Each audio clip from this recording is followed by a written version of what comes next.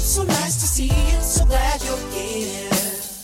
Oh, oh, oh, oh, oh, oh, oh. We wanna know Jesus, we wanna grow like him. We wanna know Jesus and do the things that he did. So we're back to Ephesians. We're back, I think, to the usual programming and scheduling after Easter and the lovely sermon that Adrian preached last weekend on love. And this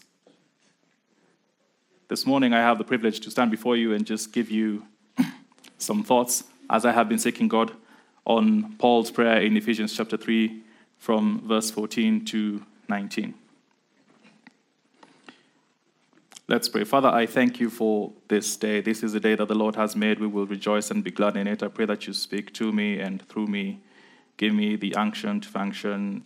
Make me a vessel and help us, Lord, to understand the glorious truths in your word. In Jesus' name. So Paul, who was writing this letter to the church in Ephesus, writing it while in prison, under house arrest, made this glorious, amazing prayer. And we'll just go into it and highlight some things that I think stand out for me. And he says in chapter 3 and verse 14, "For this reason, I kneel before the Father from whom every family in heaven and on earth derives its name. I pray that out of his glorious riches he may strengthen you with power through his Spirit in your inner being, so that Christ may dwell in your hearts through faith. And I pray that you, being rooted and established in love, may have power together with all of the Lord's holy people to grasp how wide and how long and how high and how deep is the love of Christ, and know this love that surpasses knowledge, so that you may be filled to the measure of the fullness of God." I think I'll go into the doxology later. And as I've said, Paul was just, good, thank you. "Now to him who is able to do immeasurably more than we could ask or think or imagine according to his power that is at work within us, to him be glory in the church and in Christ Jesus throughout all generations, forever and ever. Amen." So this is something that came from a man who was under imprisonment. He's written this letter, he's written Colossians, he's written Philippians, and he's written Philemon, or Philemon, depending on where you went to school, while in prison, in chains, under Roman guard.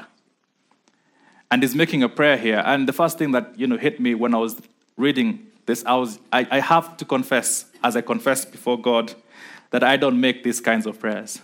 Not even on my most saintly of days do I make such high, lofty, wonderful prayers. And I was thinking, Paul, where are you? In what mindset and frame of mind are you that you would make this great, amazing prayer, especially when you have a Roman soldier 2 feet away from you, or even, just breathing up on your space? I think about home group and everywhere else, when people say, what can I pray? How can I pray with you? I just think of the immediate problem that is on my mind, or the immediate concern that I have, or the thing that I've just heard. So it's just a lesson for me about the life of Paul. Because in all this, he didn't quite pray about himself. He didn't quite pray about his situation or his imprisonments or his discomforts. It was all about the glory of God and all about the edification of God's people. And so there was a lesson there, and I think it ties with the fullness of God, which I'll come into. But the Bible, this text starts with "for this reason," which means there's something that he's building up towards. There's a reason he's giving this as sort of like a therefore or a conclusion. And the reason is this: in the first half of the chapter 3, he's been talking about the mystery of Christ and the mystery of the gospel, which was hidden in ages past, hidden even to the prophets, hidden even to the men of God, but was now revealed in Christ Jesus. And the mystery is this: that Jews and Gentiles are one in the family of God. That through Christ, we, as the Bible says in Ephesians 2, we who were strangers, we who were pilgrims and people out there, have now become citizens of the kingdom of God and members of his household. The prophets didn't know this. Men of God of old didn't know this. Although Abraham was told that every nation on the earth will be blessed through you, that was a prophecy that will be fulfilled in Christ. He didn't know the extent of that blessing. Isaiah in Isaiah chapter 11 said that in the Messiah, the Gentiles will have hope. But even he did not know exactly how this would come about. People would know that the Messiah would come and he would be the deliverer of the Israelites and he would bring peace and righteousness to the world, but people did not anticipate the extent and how wide his reach would be, especially covering a people who do not belong to the children of Jacob, the children of Israel.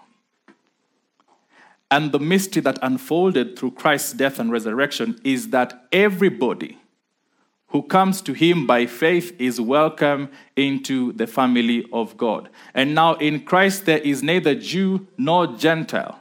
All are one in Christ. You move from being a stranger to being a member. You move from being stateless as far as God is concerned to being a citizen of his kingdom. And this, you may have heard it, you may be hearing about it for the first time, but this was a profound mystery that confounded even the apostles in the first generation that Christ lived in. So much so that people still believed in Paul's time that it's great that you believe in Jesus Christ, but if you really want to follow him, surely you must be circumcised, or surely you must convert, or surely. So there are a group of people who were of the circumcision group, or who were known as the Judaizers, or people who still felt that, there are certain precepts about the laws of Moses that still need to be kept and maintained by people who are coming to faith. And so this whole thing became so huge and complicated.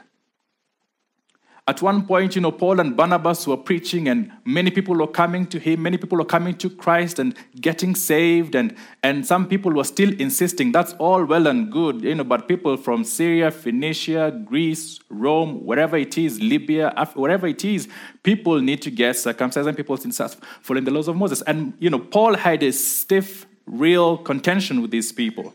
And so it all came to a head when they then decided we're going to have this matter solved once and for all in Jerusalem.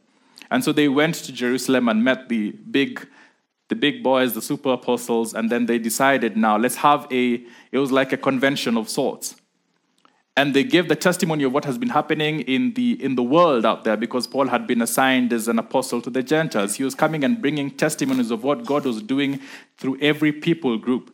And by which point Simon also had his own testimony, because he had preached to Cornelius, and Cornelius had gotten born again. He had received this vision about do not call unclean what the Lord has called clean. And Simon, although he had this backdrop of being a Jew, he even had trouble going into the house of a non-Jew. He had trouble having a meal with a non-Jew. So it's a huge deal. And so the council there in Acts 15 then said, okay, so we'll not give burdens to people who are not Jewish as barriers from them coming to faith, because we ourselves are not even able to sustain these burdens. We ourselves are not even able to meet these requirements. And neither were our forefathers or our fathers before that. So they just said 4 things, abstain from it. 3 actually pertained to food, which was the funny thing. So it was sexual immorality, which is fine. And there, meat that is of a strangled animal. Okay, random. Okay, blood. Who does that? And then there was meat that had been polluted by being offered to idols. So I think all of us would be fine, except those who are Massa. Their Massa is here. You just need to, it's in the New Testament now. So I think apart from that, they were all good. Then they were told, okay, fine, there is now no barrier. The curtain in the temple was torn into 2. Everybody who believes has access. And that is the great and profound mystery. Me and the great grandson of Jacob stand on equal footing in the presence of God.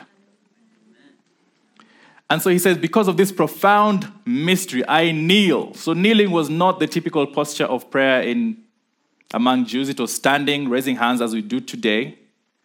And so kneeling, of course, the Bible is not, emphatic and dogmatic about the posture of prayer. We have, a lot of examples of people praying in different postures and standing and all those things. But there's enough examples. People like Daniel who were kneeling 3 times a day in the room as well, praying over Jerusalem. People like Solomon who was kneeling before the temple as he was dedicating the temple in 2 Chronicles chapter 6. And Paul who was kneeling here, Jesus knelt. So there's enough evidence or illustrations or examples to show you that it's a good thing to do. But it's a posture of intensity and humility. In light of his profound mystery and this revelation that has been given by the Spirit of God in light of what Christ is and what Christ has done, he kneels and prays to the Father from whom every family on earth and heaven derives its name. And the point here is that God is the Father of all who believe. As the Bible says in John 1:12, to those who believed in him, he gave them the right to be called sons of the Most High. He gave them the right to be called children of God. Every person who comes to God by faith gets adopted into the family of God, and God becomes their father. And then those who belong to him, those who follow Jesus, pray as Jesus taught to pray, our Father. And on top of that, the Spirit of God indwells every believer and bears witness as the Spirit in them groans, Abba, Father. So everybody who believes derives their identity from God. And that's at an individual level, and that's at a family level. Every family in heaven and on earth, even those who have gone before us, the faithful who have died before us, even those called God Father. So we are in a sense in one family. Those who are faithful departed and those who are here on earth as sojourners and pilgrims, we have a common brotherhood in the faith, and we have a common fatherhood in God. And he prays that out of his glorious riches, he may strengthen you with power through his Spirit in your inner being. I don't think I need to talk about the glorious riches of God. We know God owns the cattle on 1,000 hills. We know that silver and gold belongs to him. We know that God has said if he was hungry, he would not tell us. It's a bit hurtful, but it's true, it's factual. He has all the resources, all the power, all the dominion, if you look at astronomy and if you look at what they keep discovering about the universe, about the galaxies, it's mind-boggling what God has done and what God has. It's mind-boggling to think that the number of stars in the universe could be more than the number of grains of sand in all the beaches. Diani, Mtwapa, Mpeketoni, all that combined might actually be less than the number of stars in the universe. It's just mind-boggling that, the expanse of the universe is more than 14 billion light years. There are figures that you just hear and accept because they surpass a scale that is relatable. And so God is gloriously rich. Jesus, the Bible says that though he was rich, for your sakes, he became poor, so that out of his poverty you might become rich. And Jesus did this whole glorious exchange thing. Exchanging beauty for ashes, exchanging sorrow and for rejoicing. He did all of these things. And Paul is praying that out of the glorious riches of God, you may find strength through his Spirit in your inner being. Some versions say your inner man. There's an inner being and an outer one. And there's different ways and different strategies for strengthening the two. So the outer one is what you can see, what everybody sees. And my friend CG Leader is not here. He can give us tips on how to strengthen the outer man and the outer being. And there's well-documented strategies that go into it, and most of us either do it half-heartedly or do it with very mixed results. But then the important thing, we are comprised of 3 aspects or 3 elements: the body, the soul, in which sits the mind, the will, and the emotions, and then we have the spirit. And now Paul is talking about the spirit. You can also, just as you have strategies for being strengthened physically, there's strategies for being strengthened inwardly. And inward strength, first of all, comes by knowing God. First and foremost, your spirit moves from death to life. And what separates us is sin. So sin is the great separator.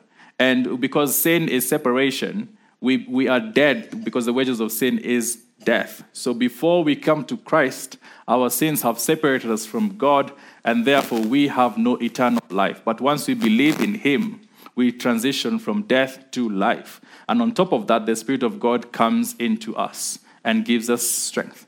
And that strength can be, starting with a deposit, which guarantees your eternal salvation and keeps increasing in measure. So you can be stronger spiritually and you can be weaker spiritually. And one of the things about spiritual strength is obviously prayer is integral to spiritual strength.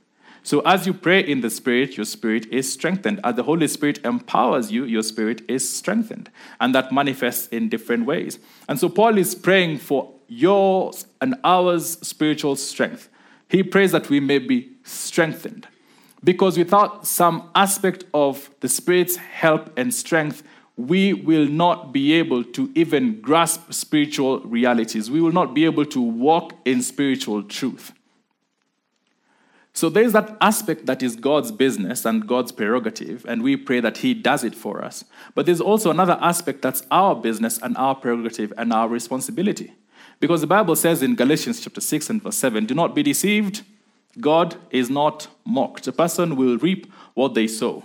So if you sow to please the flesh from the flesh, you will reap destruction. And if you sow to please the Spirit from the Spirit, you will reap eternal life. So the flesh is not necessarily just the tent. It's a way of thinking that is worldly and anti-God and is not renewed by the Spirit of God. So there is something to be done by praying, by fellowship, by even fasting on occasion and witnessing and taking in the scriptures in copious amounts and just feeding yourself good, healthy, sound diet so that you transition from the sincere milk of the Word of God to the meat of hard doctrine and growing in strength in the Spirit. And that's Paul's prayer for the church in Ephesus, and I believe his prayer applicable to all churches in the world, including Renewal Church Nairobi, that we may be strengthened in the inner being, so that Christ may dwell in your hearts through faith. So everybody who believes invites Christ into the hearts, and Christ makes his dwelling. That's what he says in John 15, for example, and he says he's the vine and we're the branches. And he's the door as well. So when you invite him into your hearts, he comes and makes a dwelling in your hearts through faith. And he prays that you being rooted and established in love. So not just in love. I think Adrian was talking about last weekend that love is a word that has so many thousands of meanings today. But this is obviously the agape love, the love of God and the love from God. And not that you just have it or just that you be rooted and established. Metaphors from construction and agriculture.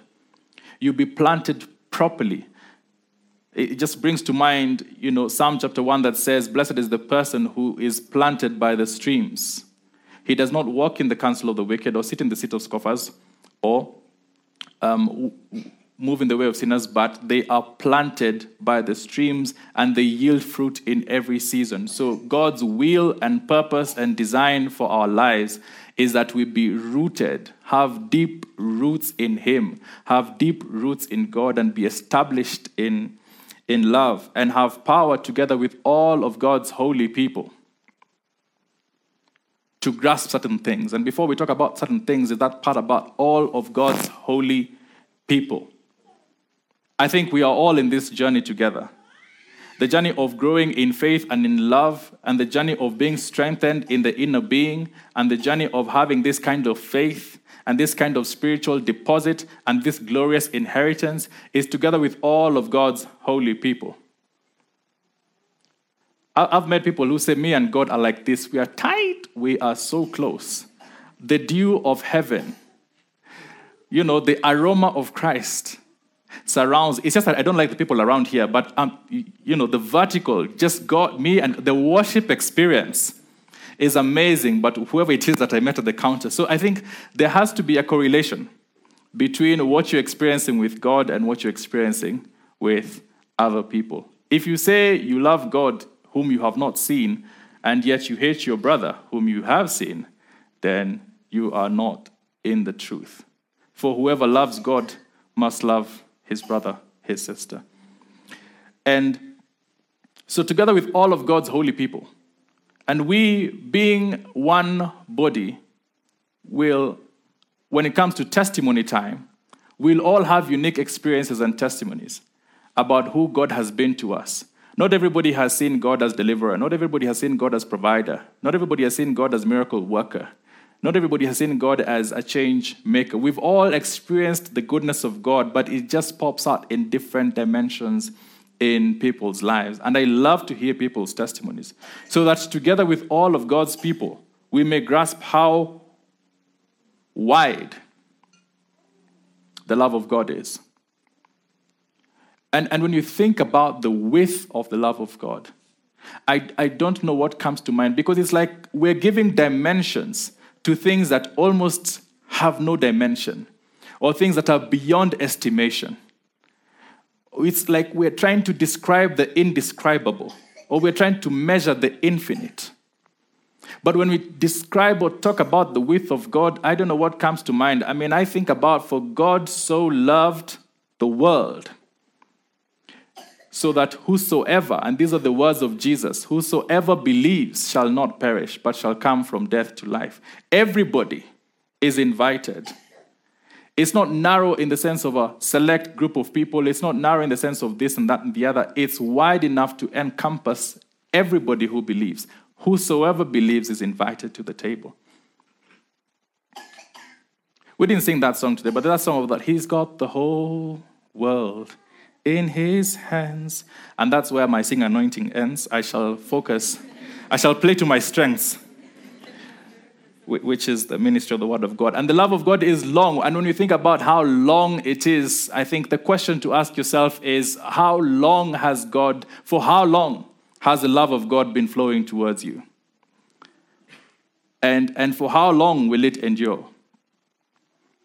And the Bible says in Ephesians 1 that from eternity past, from the foundation of the world, he chose you in love.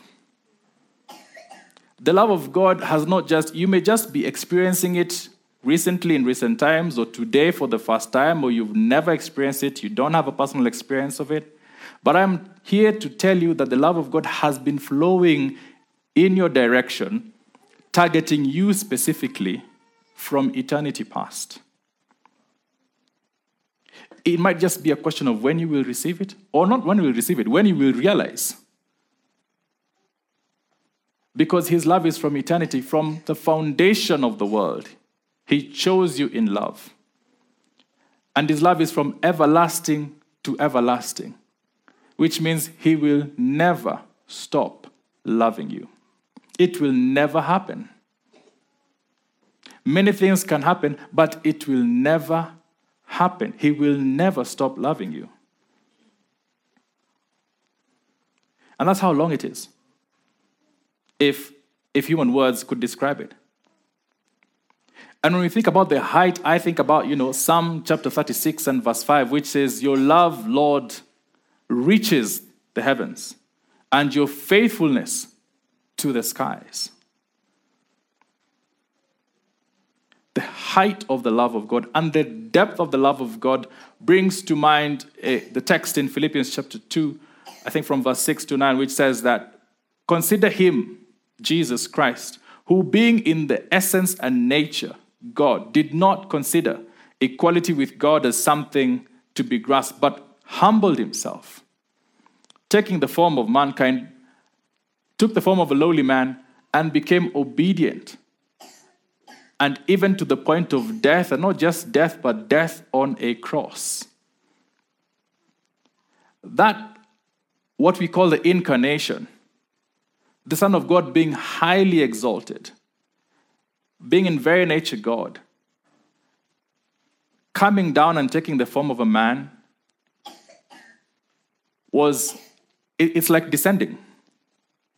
Because he was on high and he came here. And he came here to demonstrate the depth of his love. And the Bible says that God demonstrates it. First of all, he came, it's just like a cascading down. And even Ephesians chapter 4 and verse 9 even puts it this way. It says, he descended into the lower earthly regions. He just went deep. He went deep. And he did it for you. The Bible says in Romans chapter 5 and verse 8 that God demonstrates his love for us in this, that while we were still sinners, Christ came and died for us. He hadn't even secured a commitment, a tick box, a decision in advance. He didn't know how many would gather on church on Sunday morning on a given day in April 2023 to lift up arms in worship to him. Even before you had made that commitment, while we were still in sin, he came and died for us. Now, that hits me, I don't know how that hits you. That hits me different. There's this profound gratitude that I have. And some people have accused me of not being very expressive with my emotions, but I will use an aid here to illustrate the kind of feeling that comes to my heart whenever I think about this scripture. It may or may not be relatable to you, but it's an aid, because for me, there's joy unspeakable. There's happiness galore. There's excitement and excitors. It makes me feeling some different type of way when I think that he did it for me. Where's my little video? Here come bad news, talking this and that. Well, give me your... So when I think about that one sheep, I could be that one sheep that Jesus came for. If I was the only one, that would be enough for him. And I may not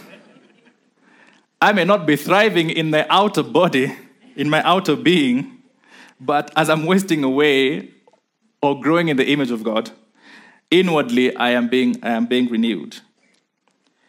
And Paul's prayer is that we would know this love that surpasses knowledge. And you might think, how do you know something that surpasses knowledge? It's almost describing the indescribable, measuring the immeasurable, wrapping your minds around the infinite. How do you know something that surpasses knowledge? It's a different kind of knowing. It's knowing by personal experience. God's desire is that you know this love by personal experience. We can stand, sit, talk about it, describe it all day for 3 days, but you have to experience it yourself. I'm trying to bring scriptures and words and illustrations to describe something that can only be known by personal experience. And your personal experience, I hope you will realize, surpasses your understanding of it. When I think about me, the wretch that I am, the wretch that I was thoroughly unqualified, thoroughly undeserving, thoroughly unworthy. I'm not one of those people who say, God got a bargain on me. Thank the people of God that I am in the kingdom. I'm a big catch. I don't have a sense of, I believe I'm thoroughly undeserving. And it boggles my mind why he would do it for me. And why his love would flow towards me. And I pray that you too would have that personal experience. One that is not bound by the limitations of what you could understand or what anybody could understand. One that is a deep and personal affirmation and experience of the love of God. And that you may be filled to all the measure of the fullness of God. This is yet again another mind-boggling aspect of the prayer. Because how can one be filled to the measure of the fullness of God? When Solomon was dedicating the temple, I used him as one of the people who was kneeling while praying. It's in 2 Chronicles chapter 6. When he was dedicating the temple that he had built for God, he knelt and one of the things he said is that, this temple cannot contain you. Even the heavens of heavens cannot contain you. But God was pleased to make that a dwelling place for himself. And there's an interesting parallel that some have drawn that I also find interesting. So Solomon in 2 Chronicles 6 was kneeling to dedicate the temple. And Paul is kneeling to pray for the people of God, whom he had described in the previous chapter as being built into a holy temple in the Lord. So now the temple in the new dispensation is made of you and me. It's not made of brick, mortar, cement, or stone. The Bible says in Ephesians 2 that it is the foundation of the building of God's household, that in which was laid the apostles and the prophets. And Christ Jesus himself was the chief cornerstone. And we are the members of that body. And in Christ, we are all being built up into becoming a holy temple before the Lord. So you and I are that temple that is being built up. You and I are parts of it. And the apostles are in the foundation. And Christ Jesus is the cornerstone of it. And Paul is kneeling to dedicate this holy temple before God. And he prays that you may be filled with the fullness of the measure of God. The one person of this became true was obviously Jesus Christ. The Bible says in Colossians chapter 2 and verse 9 that in Christ the fullness of deity, the fullness of God, dwells in bodily form. So Christ demonstrated it, what it meant to have the fullness of God in him. And that's the prayer too. So it's just praying that you would be like Christ, that the fullness of God would dwell in you. That sounds fantastic, but I'm sure it has an element of removing something, because I could be full of myself. And if I'm to have the fullness of God in me, it means the self part would have to go out. I can't be full of God and myself. One would have to give way to the other. And as John said, when people were telling him, hey, Jesus is now becoming a big deal, John the Baptist, what do you have to say about that? You used to command the crowds, you used to bring the people, you are the headline act in the River Jordan. Now, who is trending? Not John, but Jesus.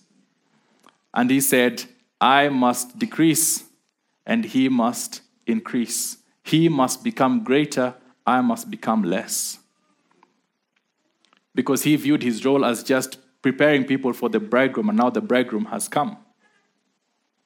So I too, like John, I want less of me and more of him. Now, when you see or realize or experience all of these things, it then is no surprise that what is called the doxology is put smack there and not at the end of the letter. Because once you have this great realization, the response is just to worship and to praise. In light of all that God has done, in light of all that he is, in light of all that he has revealed. It just flows into verse 20 that says, now to him who is able to do immeasurably, above and beyond all we could ask or think or imagine. To him be, according to the power that is in us, to him be the glory forever and ever. I want to finish with the last slide, which is an interesting painting that hangs. It's not supposed to be that blurry, but it is. It hangs in St. Paul's Cathedral in London. It's called Light of the World. It's by an artist called William Holman Hunt. It took him 5 years to do it. The interesting thing about this is, essentially, especially for those at the back, you have the figure of Christ knocking at a door. And there's a couple of things in the background, but I'll focus on a few things. One, he's holding a lamp, which brings to mind, what the scripture says in Psalm 119, 105, that your word, O God, is a lamp unto my feet and a light unto my path. And then he is standing at the door, and he is knocking a door. Now, the door really does look as it appears to you, not because of pixelation, in that it is an oldish, worn-out looking door with all sorts of twigs and weeds and plants growing over it, meaning that it probably has not been open in a very, very long time, and hence is overgrown. And a closer look would reveal that the door has no handle, at least not on the outside, meaning it can only be opened from the inside. And it brings to mind what Jesus said in Revelation chapter 3 and verse 20, which says, behold, I stand at the door and knock. if anyone hears my voice and opens the door, I will come in and dine with them, and they with me. This lofty, high-sounding spiritual description of God's people and God's work, it could be like things that just fly over the head. Or it could be a treasure in your heart that endures forever. And the invitation is that that truth, which has been proclaimed, would make that treacherous journey from the head to the heart. Sometimes it's a quick journey. Some people say it's 14 inches, 18 inches. I think it depends on your height and, the kind of neck you have. But whether it's 10, 12, 14, 18 inches, it could be a very, very long distance from this to translate to this. And that is what actually needs to happen. For you, to be in the family of God, to be the recipient and beneficiary of the heritage and blessings that we've just talked about today. Because make no mistake about it, you must be born again to experience what we are describing today. You simply must be in the family of God. And I pray that you would be. Because it's glorious and wonderful. It's a treasure that is beyond description, beyond imagination.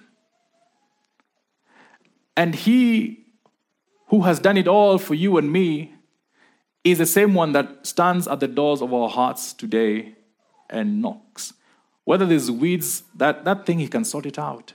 Whether there's a padlock, let alone twigs and weeds, He can sort it out. Whether the door has never been opened, whether since 2006 or 1995 or has never, ever, ever been opened, He can sort that out. He just asks you to let Him in and have fellowship with Him and transform your life now and forever. So it is my prayer that you would respond. It is my prayer that you would be reminded of His great, great, great blessing and be encouraged that you are known and loved beyond what you could possibly dare hope. Let's pray. Father, we thank you this day for your spiritual truth and revelation. And we thank you for the heritage and inheritance and blessing and privilege that we have in you. We thank you for all you did to demonstrate your love for us, going and dying for us while we're still sinners. We thank you because there's now no condemnation for those who are in Christ Jesus. We thank you because nothing can separate us from the love of God in Christ Jesus. Not angels, not demons, not the present, not the future. Not height, not depth can separate us from the love of God. And we pray that we would experience that love personally, that we would know that love which surpasses knowledge. We pray that you'd wash us with your presence, embrace us with your goodness, and cause your goodness and mercy and grace to run after us and engulf us in you. And I pray that these promises and these realities will be true in our lives. They would be indeed yes and amen in Christ. We pray that we would have boldness and confidence to come to you, knowing that indeed, if you have given us Christ, your most treasured treasure of all treasures, would you then not also, along with Him, graciously give us all things? We pray that we would walk in that reality that reflects who we are and whose we are. In Jesus' name, amen. Everybody, so nice to see you, so glad you're here. Oh, oh, oh, oh, oh, oh, oh. We want to know Jesus, we want to grow like Him, we want to know